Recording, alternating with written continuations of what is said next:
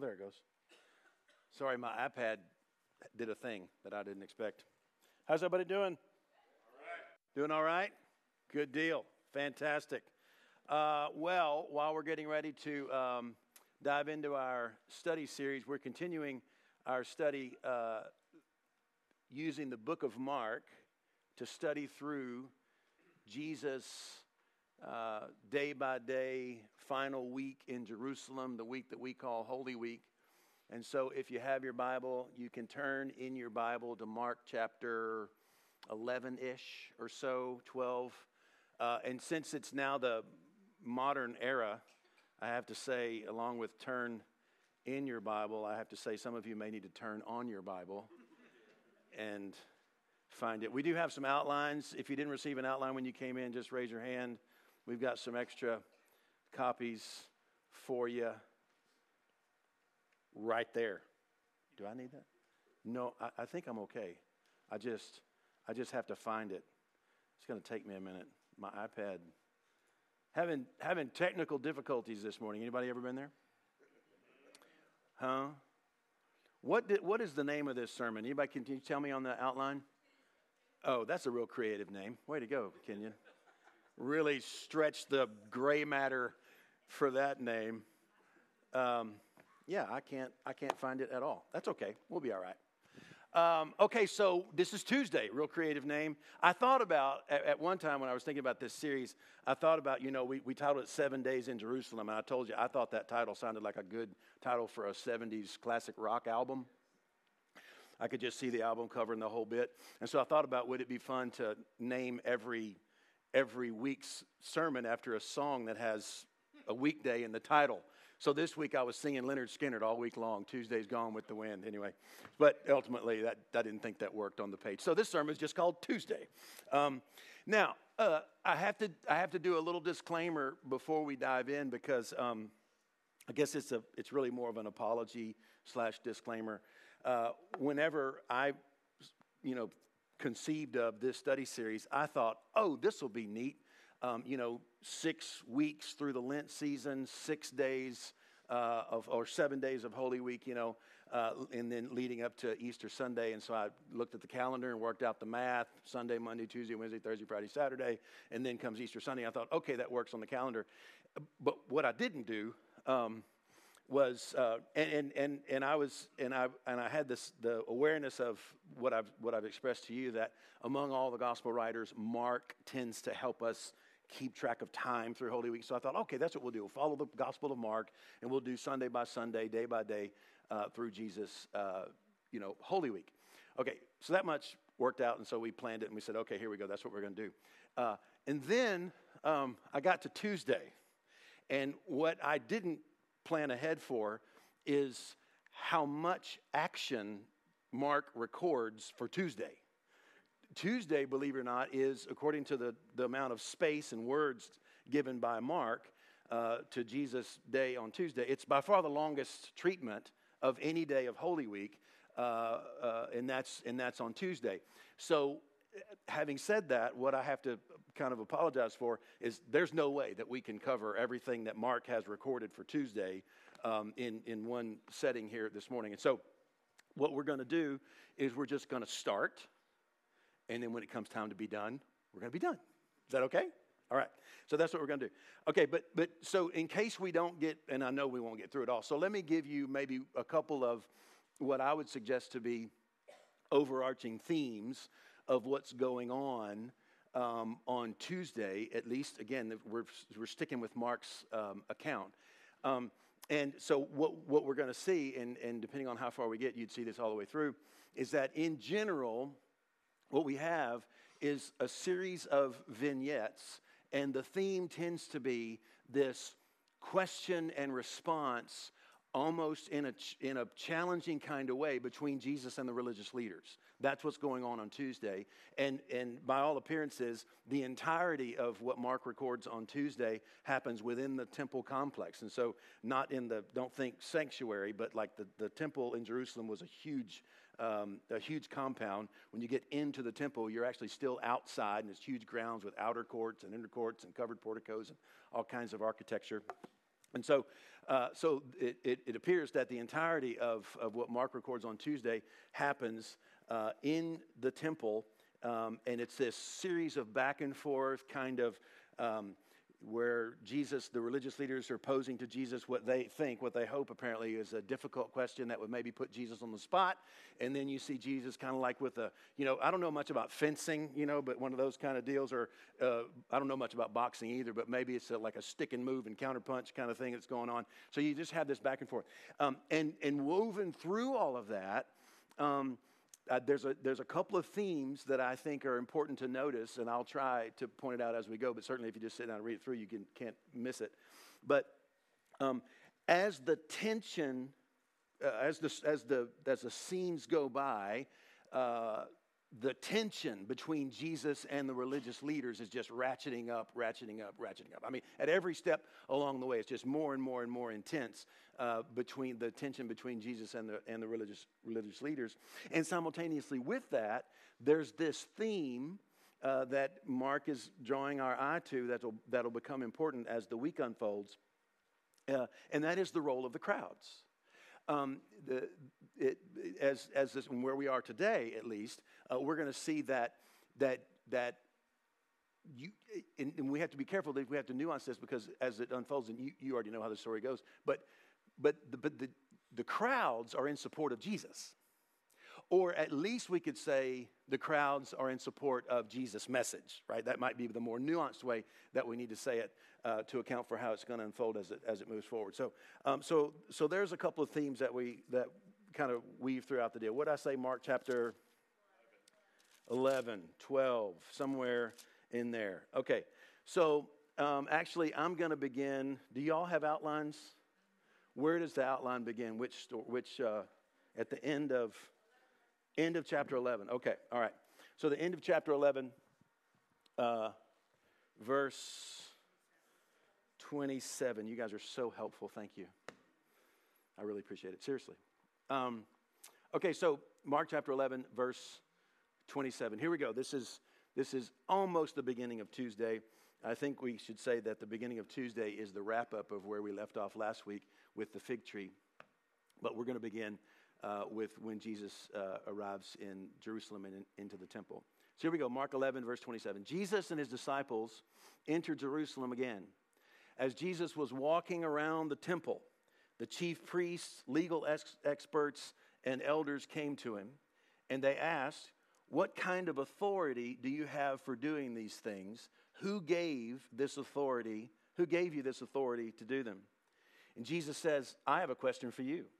Give me an answer, then I'll tell you what kind of authority I have to do these things." Here's Jesus' question. "Was John's baptism of heavenly or of human origin? Answer me."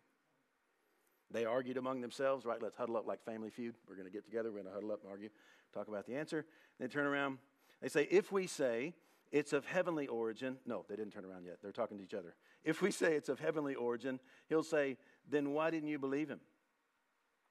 But we can't say it's of earthly origin." They said this because they were afraid of the crowd, because they all thought John was a prophet. That is the crowd. And so they answered Jesus. Here we go. What do you say when you find yourself in a pinch? "We don't know." And Jesus replied, "Neither will I tell you what kind of authority I have to do these things." So first of all, let's talk about these things. Thank you. I appreciate it. Although, yeah, that's okay. That's great. Thank you. So first of all, what's the mention of these things? What are they referring to when they say, "Who gives you authority to do these things?" Well, it's Tuesday morning. It's a fresh day. So what are these leaders referring to that has gotten them so up in arms, right? Well, I'm going to suggest that what they're referring to is what we talked about the last couple of weeks, which for them would have been the previous 2 days. First of all, Jesus' entrance into Jerusalem on a donkey on what we call Palm Sunday. And secondly, his demonstration in the temple on Tuesday, right? In both instances, and we took the time to point this out as we were studying it, but in both instances, the religious leaders have very good reason to be, let's just say, at least unsettled by what Jesus did. right?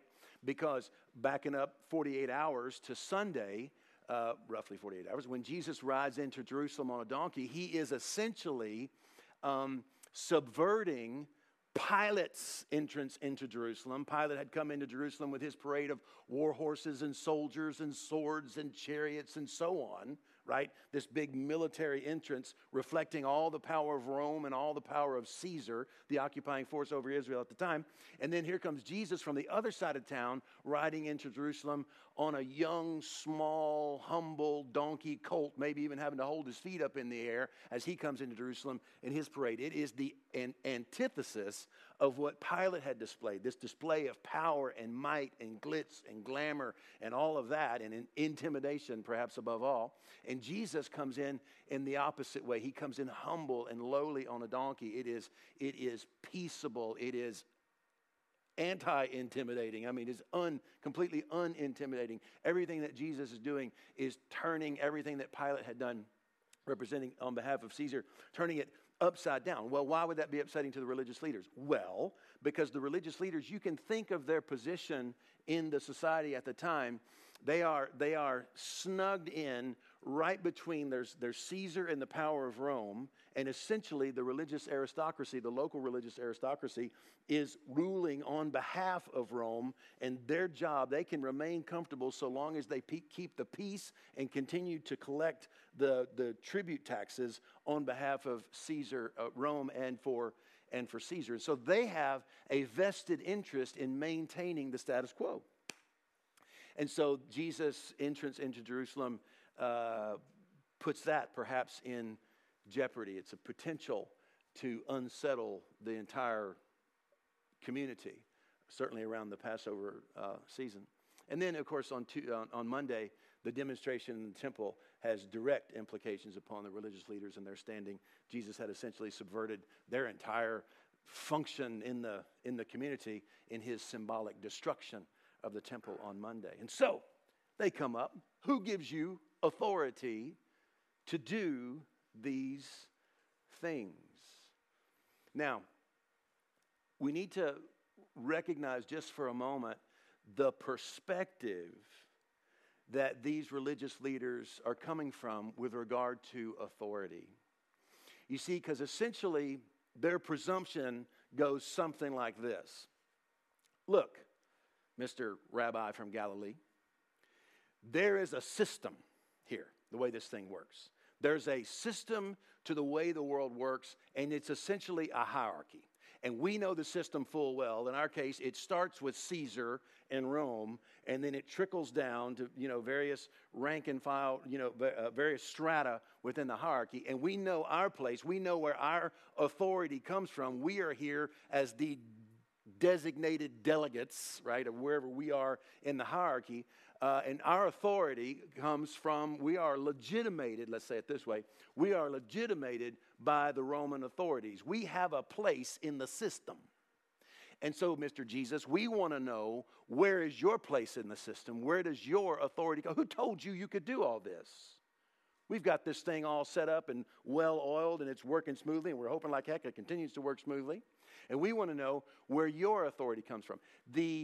The entire perspective, and Jesus is going to expose this in just a moment, but the entire perspective behind their question is that there is a system, there are the powers that be in the society, and we know where our place is, we know where our fit is, and we want to know where your authority comes from. And their presumption is this top-down powers that be kind of deal, which explains why Jesus asks the question about John the Baptist in the way that he does.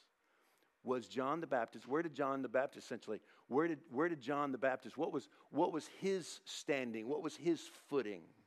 Was it from heaven or was it from man? Now when he says was it from heaven, he's not talking about did it fall out of the sky. It's essentially a synonym for is it from God. Did John the Baptist's authority come from God or did it come from man? Was John the Baptist, was his calling, was his mandate from God or from man? Now, before we jump in and talk a little more about John the Baptist, notice what Jesus has done. They've asked a question about Jesus' authority, and their presumption is that authority is vested by the system. that authority is vested to any particular individual or whatever it might be, that authority comes from the system. Authority comes from the powers that be.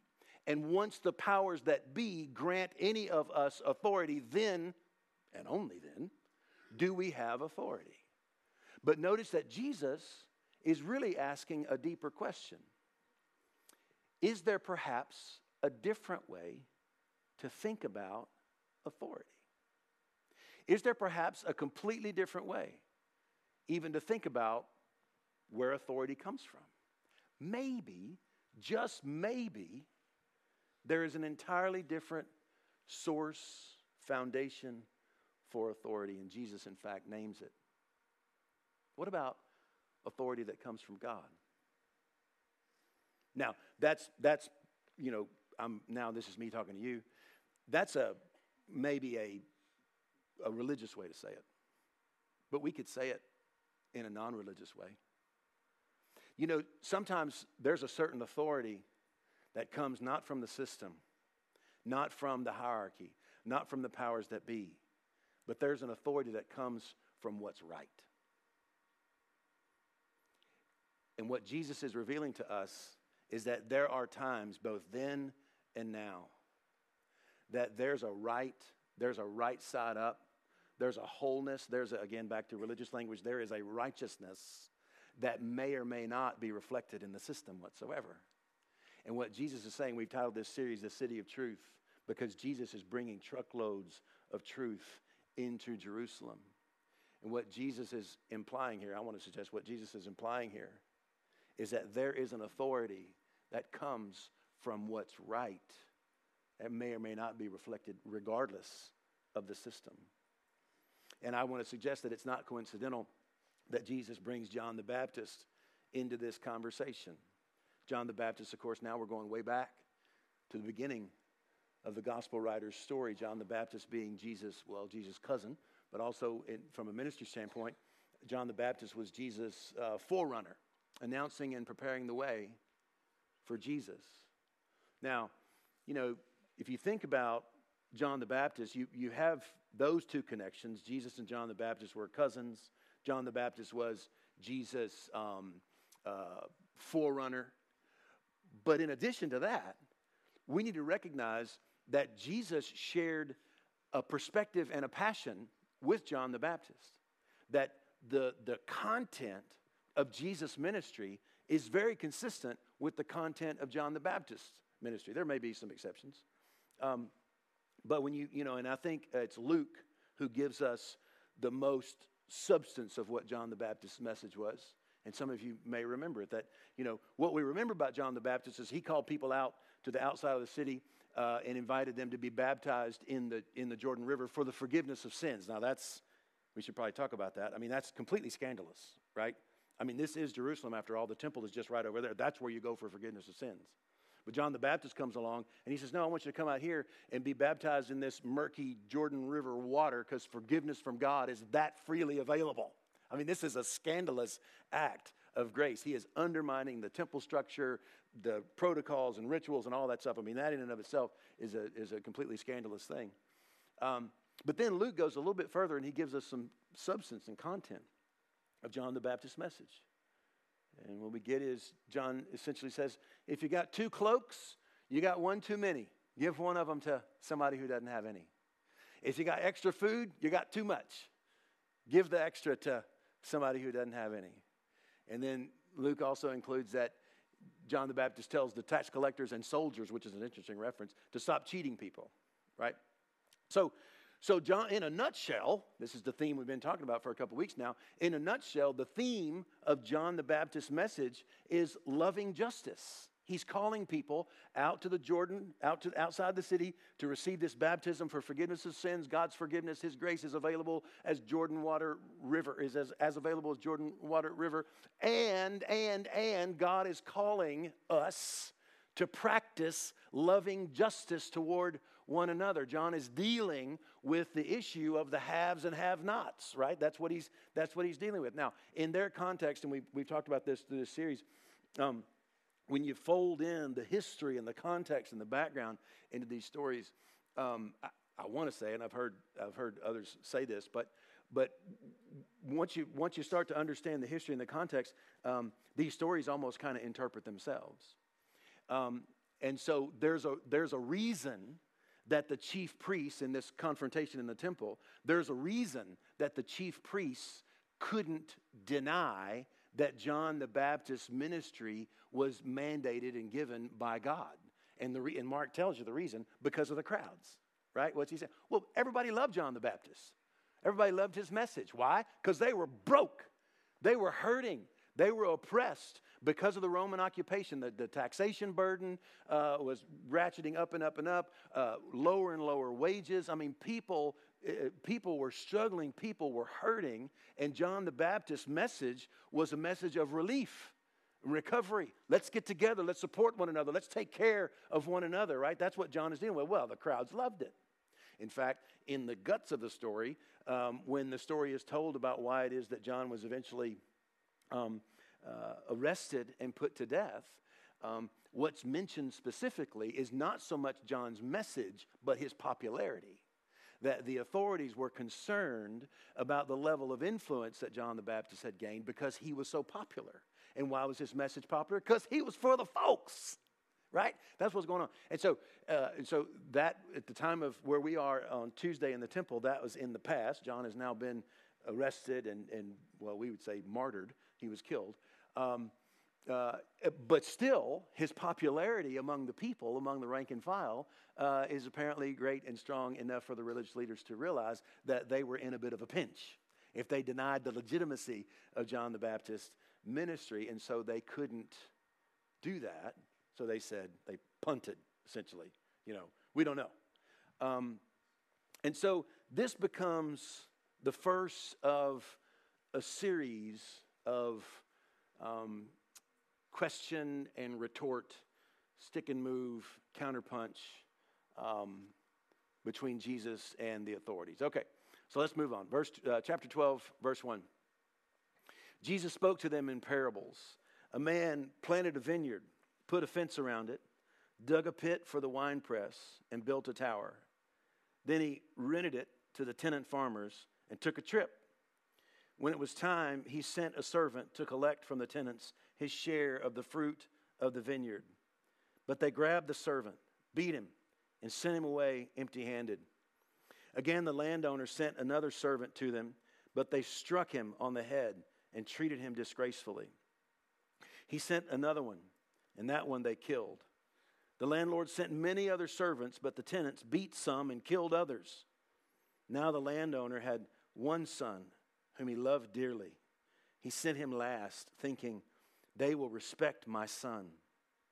But those tenant farmers said to each other, this is the heir. Let's kill him, and the inheritance will be ours. They grabbed him, killed him, and threw him out of the vineyard. So Jesus asked him, so what will the owner of the vineyard do? He will come and destroy those tenants and give the vineyard to others. Haven't you read the scripture? He says, the stone that the builders rejected has become the cornerstone. The Lord has done this, and it's amazing in our eyes. Mark says, they wanted to arrest Jesus because they knew he had told the parable against them. But they were afraid of the crowd. There's that theme again. So they left him and went away. Now, it's interesting here, this parable might be a little bit obscure to us, at least at first, but Mark gives us the key that we need to understand what Jesus is saying. His hearers certainly got it, right? So I'll just kind of cut to the chase. Who is the man who built the vineyard and dug the well and built a tower and then went away on a long trip? Who is that? Well, that's God. That's God the Father, right? And so he leaves these tenants in charge of his vineyard. Who's that? Well, that's the religious leaders. Yeah?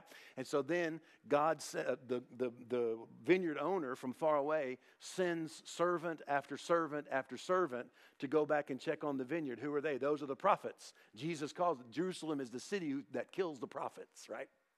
Throughout the history of the Jewish people, that's the pattern. God sends a prophet, they beat the prophets, they kill the prophets, et cetera, et cetera. So then finally, the vineyard owner sends a son whom he dearly loves. Who's that? Well, it's Christ himself. And so Jesus then tells this part of the parable that at the time of the telling hadn't played out yet.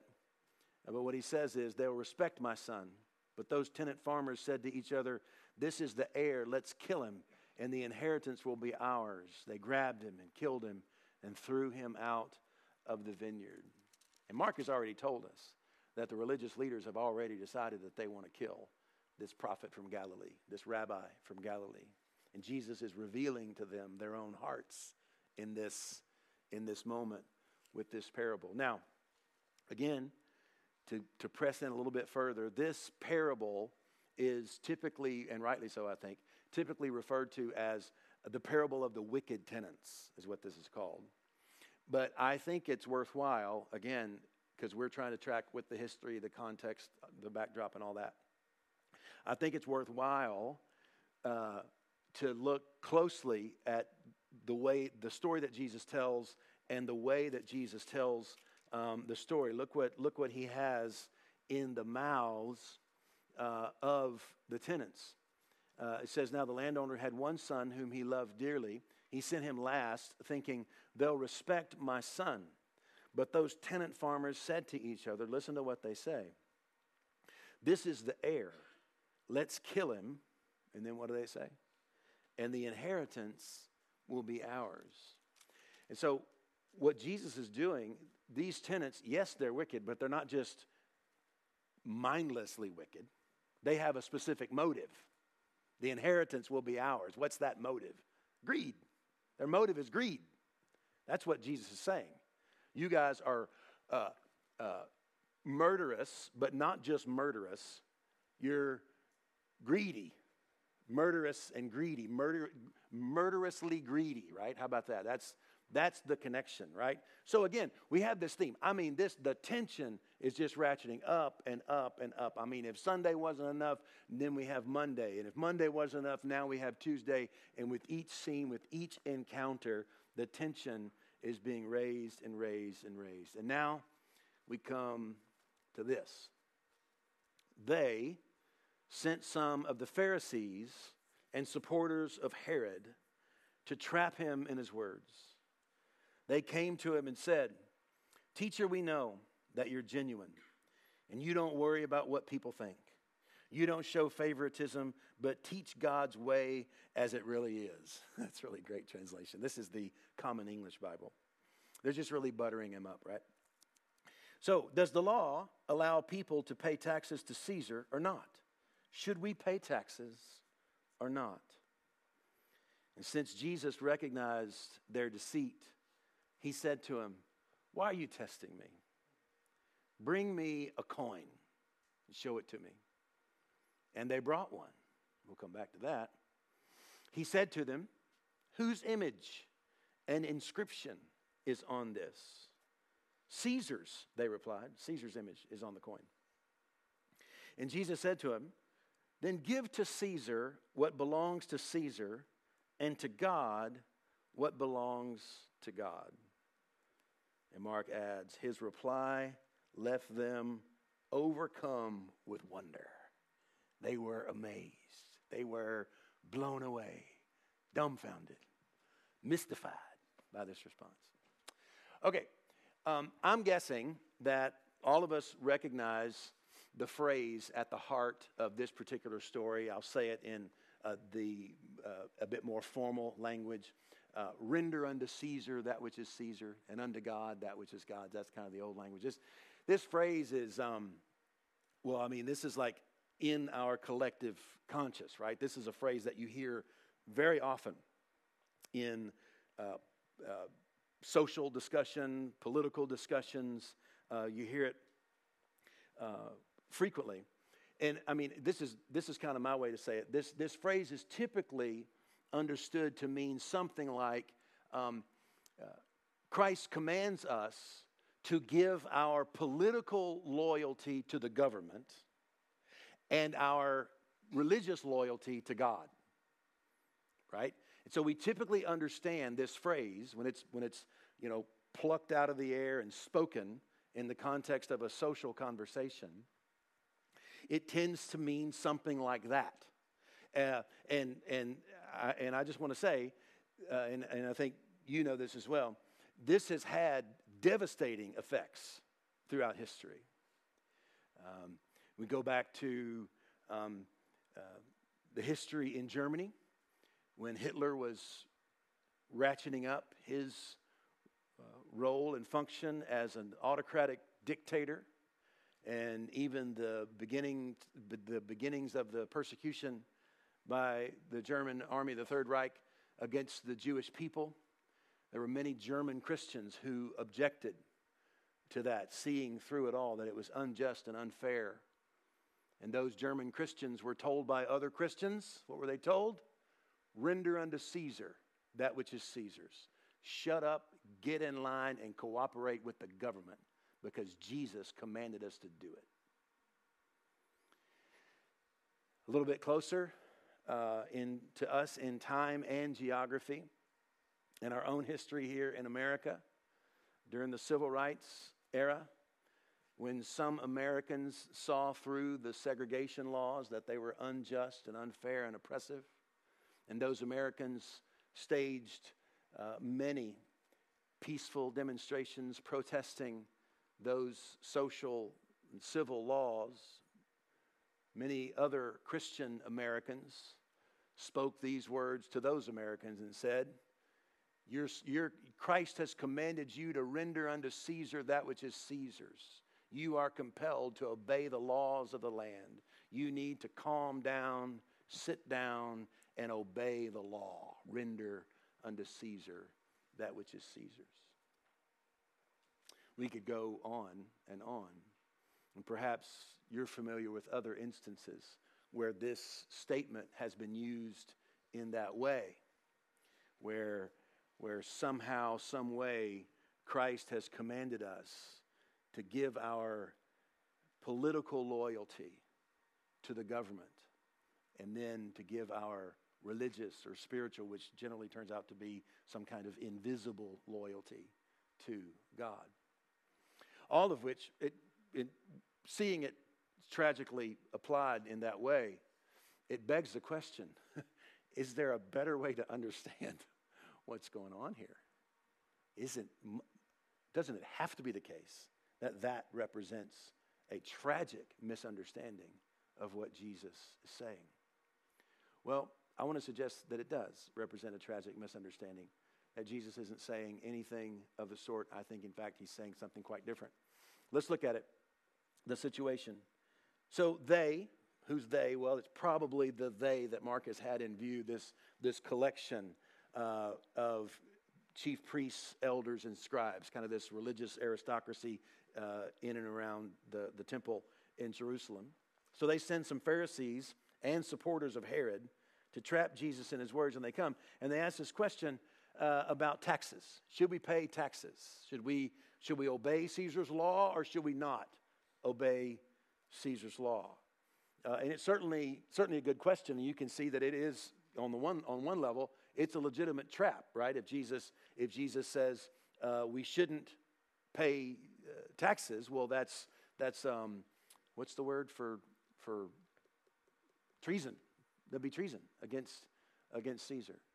But if Jesus says we should pay taxes, then there are going to be at least some, and perhaps many, devout Jewish people who see paying taxes to Caesar as an act of betrayal, to betray God. In fact, it's interesting, the Romans' word, what they called the tax paid by the Israel to Rome, they referred to it as tribute. That's almost to add insult to injury. So not only are we going to tax you like crazy, we're going to refer to this tax like it's an act of worship, right? And so Jesus is, at least for the moment, Jesus is in a bit of a bind here. So it says, verse 15, Jesus recognized their deceit, and he said to him, "Why are you testing me?" And he asked for a coin, and they brought one. Now, this is interesting. Historians tell us that during this time, around Israel, there were two different currencies. There were two different coin currencies that were around the landscape. And one was the typical Roman coinage, which had Caesar's image on it, along with a statement proclaiming Caesar as the divine Son of God, right? Which, of course, according to Jewish law, is not only, though, the Jewish law forbids graven images, and so the image itself of Caesar is a violation of God's law, and then certainly to proclaim Caesar as the divine Son of God. I mean, the very coinage itself is, it would be forbidden by Jewish law. And so for that reason, many Jewish people wouldn't carry that Roman coinage. And so for that very reason, they had alternative coinage that was free of any such images, right? And most devout Jewish people would carry the coinage that didn't have Caesar's image. And so here's this moment in the temple where these people come to Jesus and say, should we pay taxes? And Jesus says, I'll tell you what, give me a coin. And which kind of coin do they produce? The one with the graven image of Caesar on it. So here's these high-minded, religious, high-horse people who have come to Jesus to trap him with an ingenious trap. Granted, I mean, let's give them credit. It's an ingenious trap. But very quickly, Jesus sets a trap of his own, and it has sprung. He has revealed their duplicity, which is exactly what Mark says. Jesus knows their deceit, and he's revealed it. And you know, I mean, let's just pause and say what we already know. I mean, isn't it true that whether it's then, there, or here and now, anytime someone comes at another with some high-minded religious critique, there's bound to be hypocrisy in that dynamic somewhere. Isn't that true? Like we say, people in glass houses shouldn't throw stones, right? And what we all know is that we all live in glass houses. Isn't that true? All right, so this is what's going on in this moment. So these folks have, flipped Jesus this coin. He holds it up. And now everyone knows that these Pharisees, Herodians as they're called, even in their high-minded religious kind of furrowed brow, trying to trap Jesus, even they themselves are carrying betrayal of God in their own pockets. So Jesus says,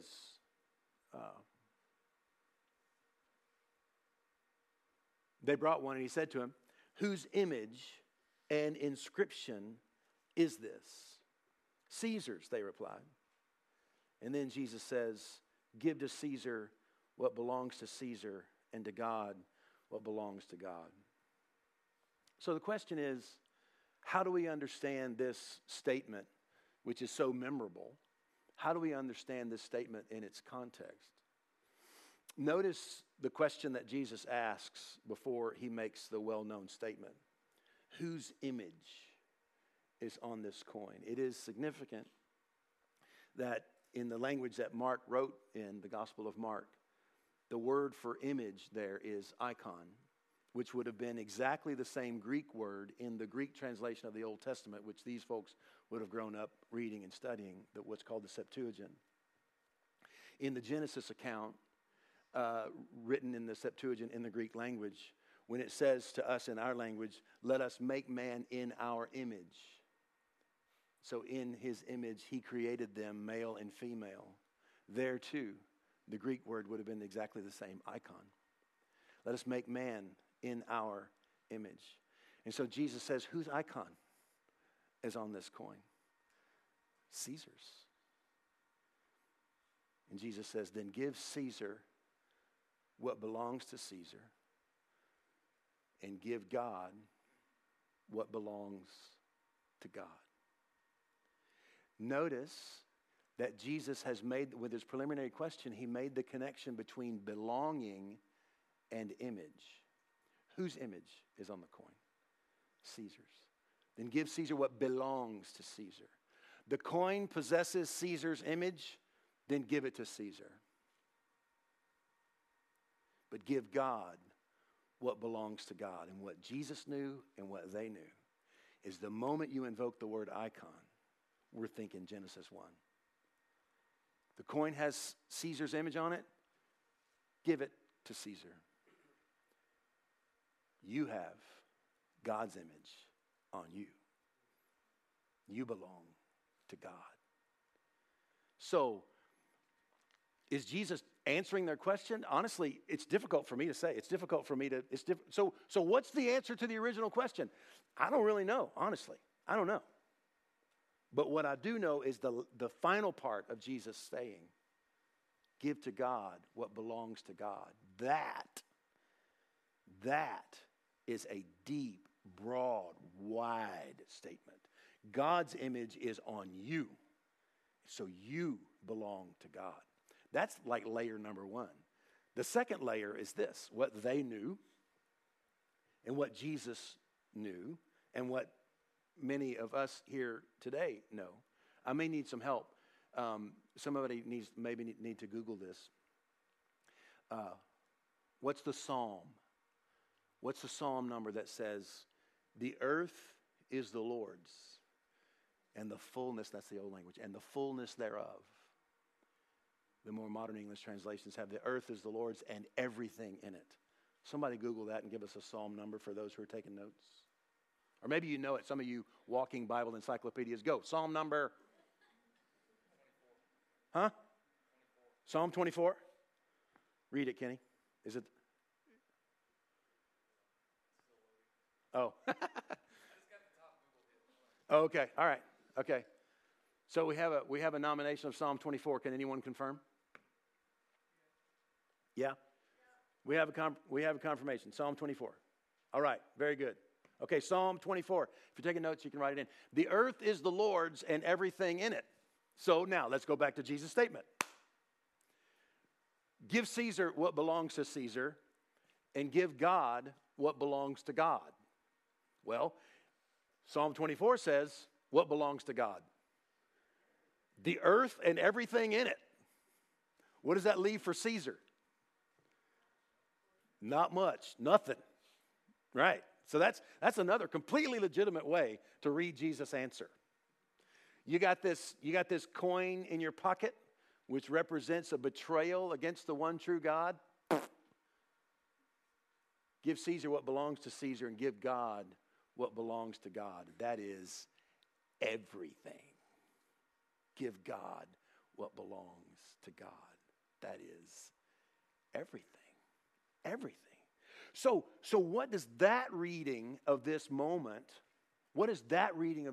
say about, let's just take, well, I don't want to touch, well, okay, so just take those historical, what about like a real-time instance when we might hear this phrase invoked, render unto Caesar that which is Caesar and unto God that which is God's. Typically, when that phrase is invoked in the contemporary conversation, at least in our culture, it's like a way to use a Bible verse to re-invoke the very modern, very American doctrine of separation of church and state, right? That's essentially what this verse is being used for. This verse is being used to forward that agenda that says people need to keep their religion out of their politics. Keep these two things separate. Like that's deep in the American psyche, right? And this phraseology, render unto Caesar that which belongs to Caesar and unto God that which belongs to God. This phrase is used to support, fuel that very American, and not just America, but at least in terms of our culture, that ideology of keeping, you be a Christian if you want to, but keep your religion out of your politics. Can I say something? The only way that it becomes possible to keep the faith of Jesus Christ, right? And when I say faith of Christ, I'm talking about what we've been studying. The passion of Jesus, the things that Jesus cared about, what Jesus taught, what he lived, what he embodied, what he cared about. The only way to keep the consciousness of Christ out of politics is to convert the faith of Christ into something that it's not. Because the faith of Christ absolutely shapes how we relate to one another. That's what politics means. The word polis The reason we call Minneapolis Minneapolis is because polis means city, right? So the politics means how the city functions, how societies function with one another. Well, tell me what it is in Jesus' teaching that doesn't have to do with how people function together. It's virtually ubiquitous in the teaching of Christ. The only way that the faith of Jesus doesn't impact how we see and think about how it is that we function together as a society is to turn the faith of Christ into something that it's not, which essentially, I think my observation, is that what we tend to do is we try to spiritualize everything Jesus said and ship it off into the future. Someone said the best way to anesthetize a doctrine is to ship it off into the future, right? And I think we've successfully done that. And we've essentially turned Jesus into like a rabbit's foot so that you go to heaven when you die. If you accept Jesus, you go to heaven when you die. There, you've got that done. You've taken care of the religious part. Now leave that, in the upstairs of your life, and then, do the rest of your life leaving that out of it. But it just won't work. The more you pay attention to Jesus, the more you realize that, and again, that's why Jesus invoked John the Baptist in his conversation in the temple. John the Baptist is a justice guy. That's the reason Jesus invoked the greed of the religious leaders. And I don't know if we'll get there, but later, one of the specific things that Jesus says about the scribes, he says the scribes devour widows' houses. What the heck? Historians say it probably means because it was the scribes who knew how to write the legal documents for the loans that would be offered from the temple treasury. And then when the widows default on those loans, the scribes devour their houses. Man, this is human stuff. What Jesus is dealing with, what he's poking at, it's got him killed. It got him killed. We need to recognize that about this story. And so, okay, so what are you saying, Kenyon? Are you saying that Christians should impose their faith on the entire society? I'm not an expert on that question. I'll be the first one to say. But here's what I would say.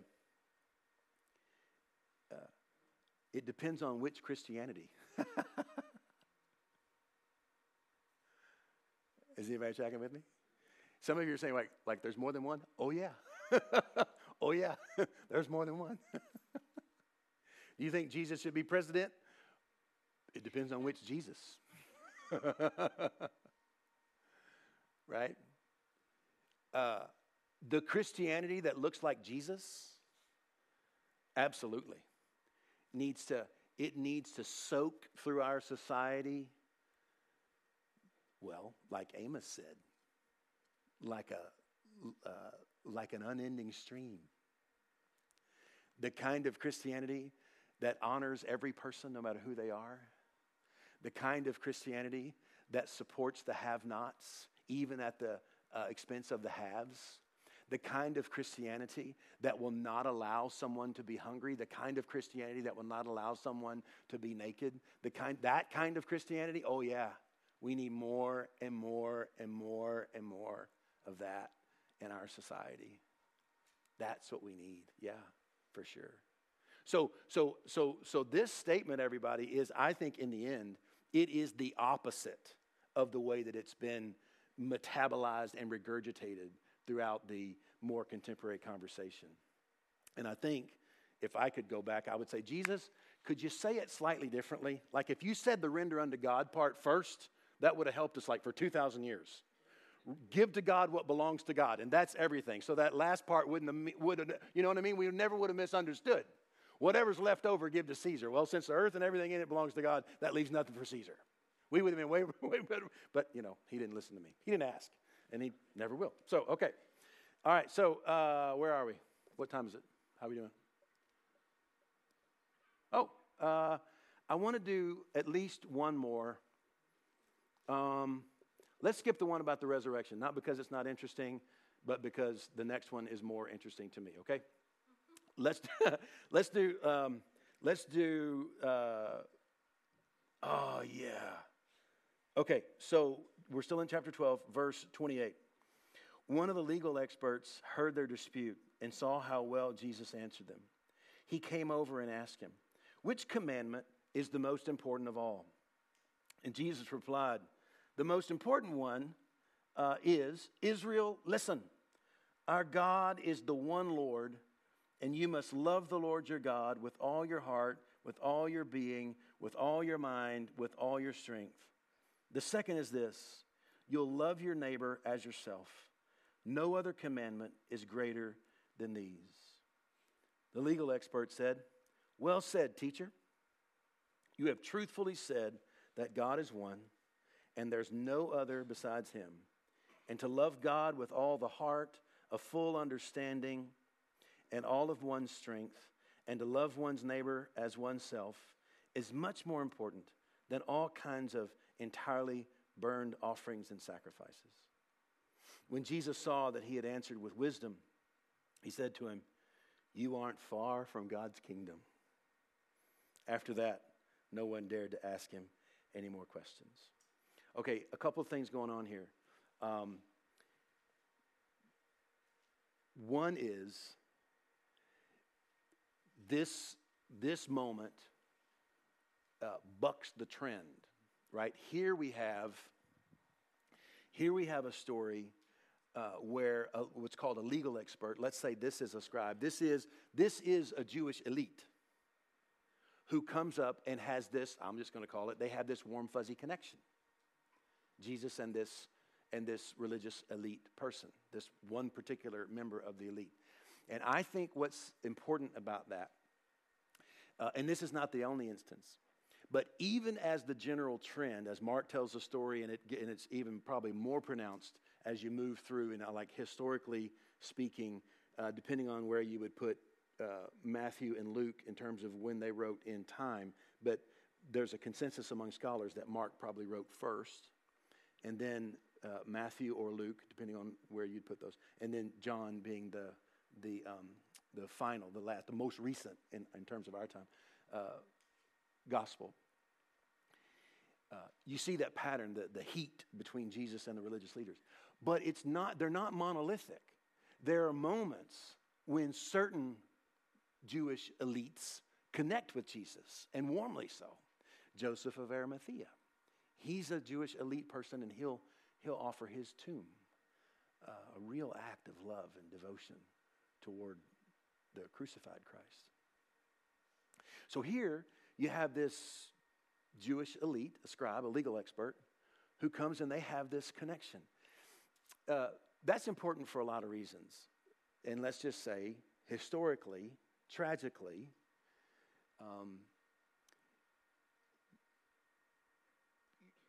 the earlier than us followers of Jesus tragically interpreted the broad narrative of what happened to Jesus in more or less these way oversimplified and horrible terms, saying essentially the Jews killed the Christ. And from that seed thought and from the perceived spiritual and religious authentication of that thought has flowed throughout the centuries all kinds of prejudice against the Jewish people, what we call anti-Semitism, the tragic pinnacle of which would probably be the Holocaust. But even that it's not even factual. It's not true that all of the Jewish leaders rejected Jesus. Some of them connected with him, and that includes this scribe. Now, what about the content? It's important, once again, for us to realize that for someone to stand in the temple, in Jerusalem, in the first century, and say something like, "Hear, O Israel, the Lord is one." Anywhere in the Roman Empire in the first century, when you refer to the Lord, you're talking about Caesar. And so, for a Jewish person to say, yeah, there is a Lord, the Lord is one, he is the God of Israel, this is a risky, subversive thing to say. And so this scribe walks up to Jesus and he says, what's the greatest commandment? What does Jesus say? There is a Lord, and he's one. He's the God of Israel. It's a bold, courageous, risky, dicey thing to say. And then for that scribe who's, let's just say, his bread is buttered by the powers that be, right? That's his position in the mix, which would go all the way up to Caesar himself. And this scribe says, you've said it right. You got it right. Me and you, we're in on this thing. We realize that we do have a Lord. We do have a king, and he is God. And then the scribe, I think it is interesting when the scribe, the legal expert, when he repeats it, he says, to love God with all the heart, a full understanding, and all of one's strength, and to love one's neighbor as oneself is much more important. He adds this, is much more important than all kinds of entirely burned offerings and sacrifices. Which again, think about where they're standing, right? This is Passover week, right? They're just hours before the actual recognition of Passover. I mean, the sacrifices are humming through the temple right now. I mean, there's people carrying animals, and there's things going on. It smells like a barbecue right now around the temple, right? And so for this scribe to say, to love God with all the heart, soul, mind, and strength, and to love one's neighbor as oneself, and he just adds this, it's much more important than all the burned offerings.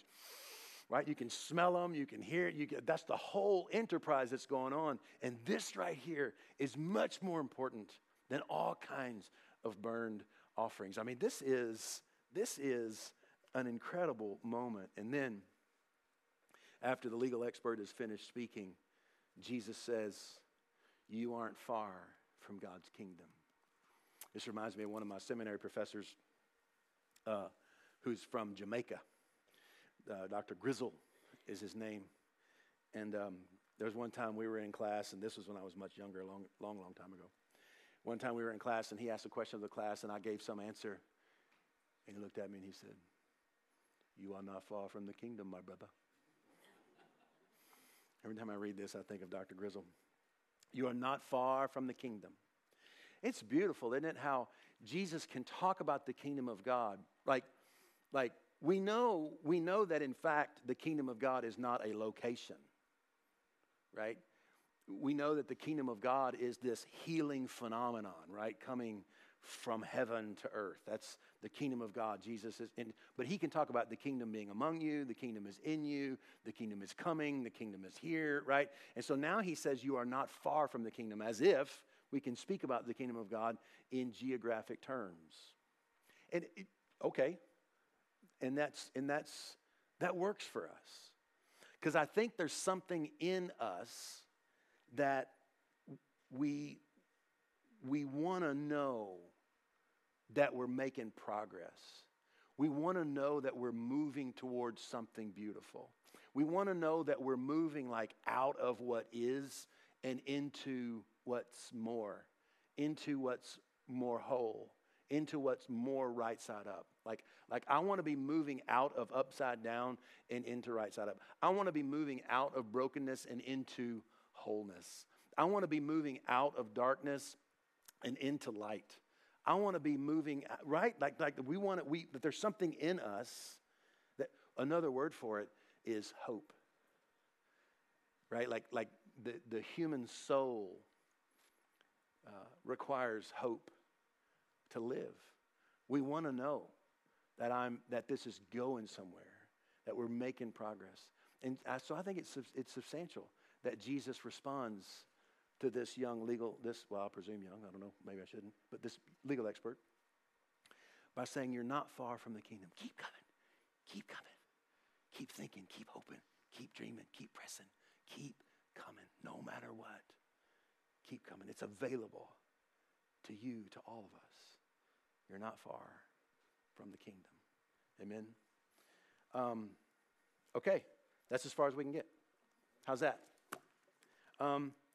So let me just say again, like I said this last week, but I had a thought during this whole preparation time, and I think all this is all like wrapped up with Lent and all that, but certainly with this study series. I had a thought that I think I would call it an epiphany.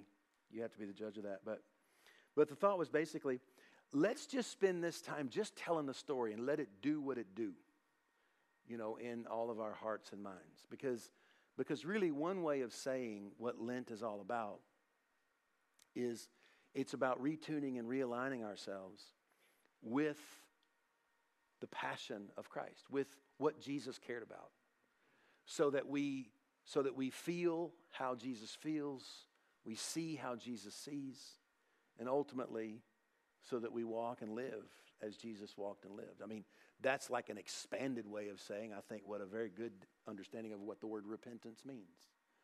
Think about your thinking and change your direction. Well, change to what? Change to the consciousness of Jesus. Care about what he cared about. That's the whole proposition. And so I think in the reports of Holy Week, not just Mark, but all of them, we get like this concentrated glimpse into what it is that Jesus cares about. The Sermon on the Mount being another good concentrated example. But so that's what we get. So my prayer is, and I'm intentionally not, I'm trying to intentionally not tell you what to do with these stories. I'm trying to unpack the meaning in context. But what I'm asking the Spirit to do in your life is to do what he wants to do with these stories in your heart. And the thing that I would ask you to do is be aware of that. Like, nobody's going to grab you by the collar, right, and shake you down and push you into the Jesus agenda for your future. That's not going to happen. It's going to happen through a sensitive hearing and sensing what the Holy Spirit is doing in your life and an intentional following through. That's how it happens. That's how we move toward the kingdom. Entering into the consciousness of Christ and putting one foot in front of the other. That's what's in common for all of us. And the way it's expressed, I think that's where the variety is. And so that's why I'm holding back with specific recipes for what this looks like. But I'm asking the Holy Spirit to speak to each of us and to transform each of us more and more into the faith of Christ. Amen? Let's pray.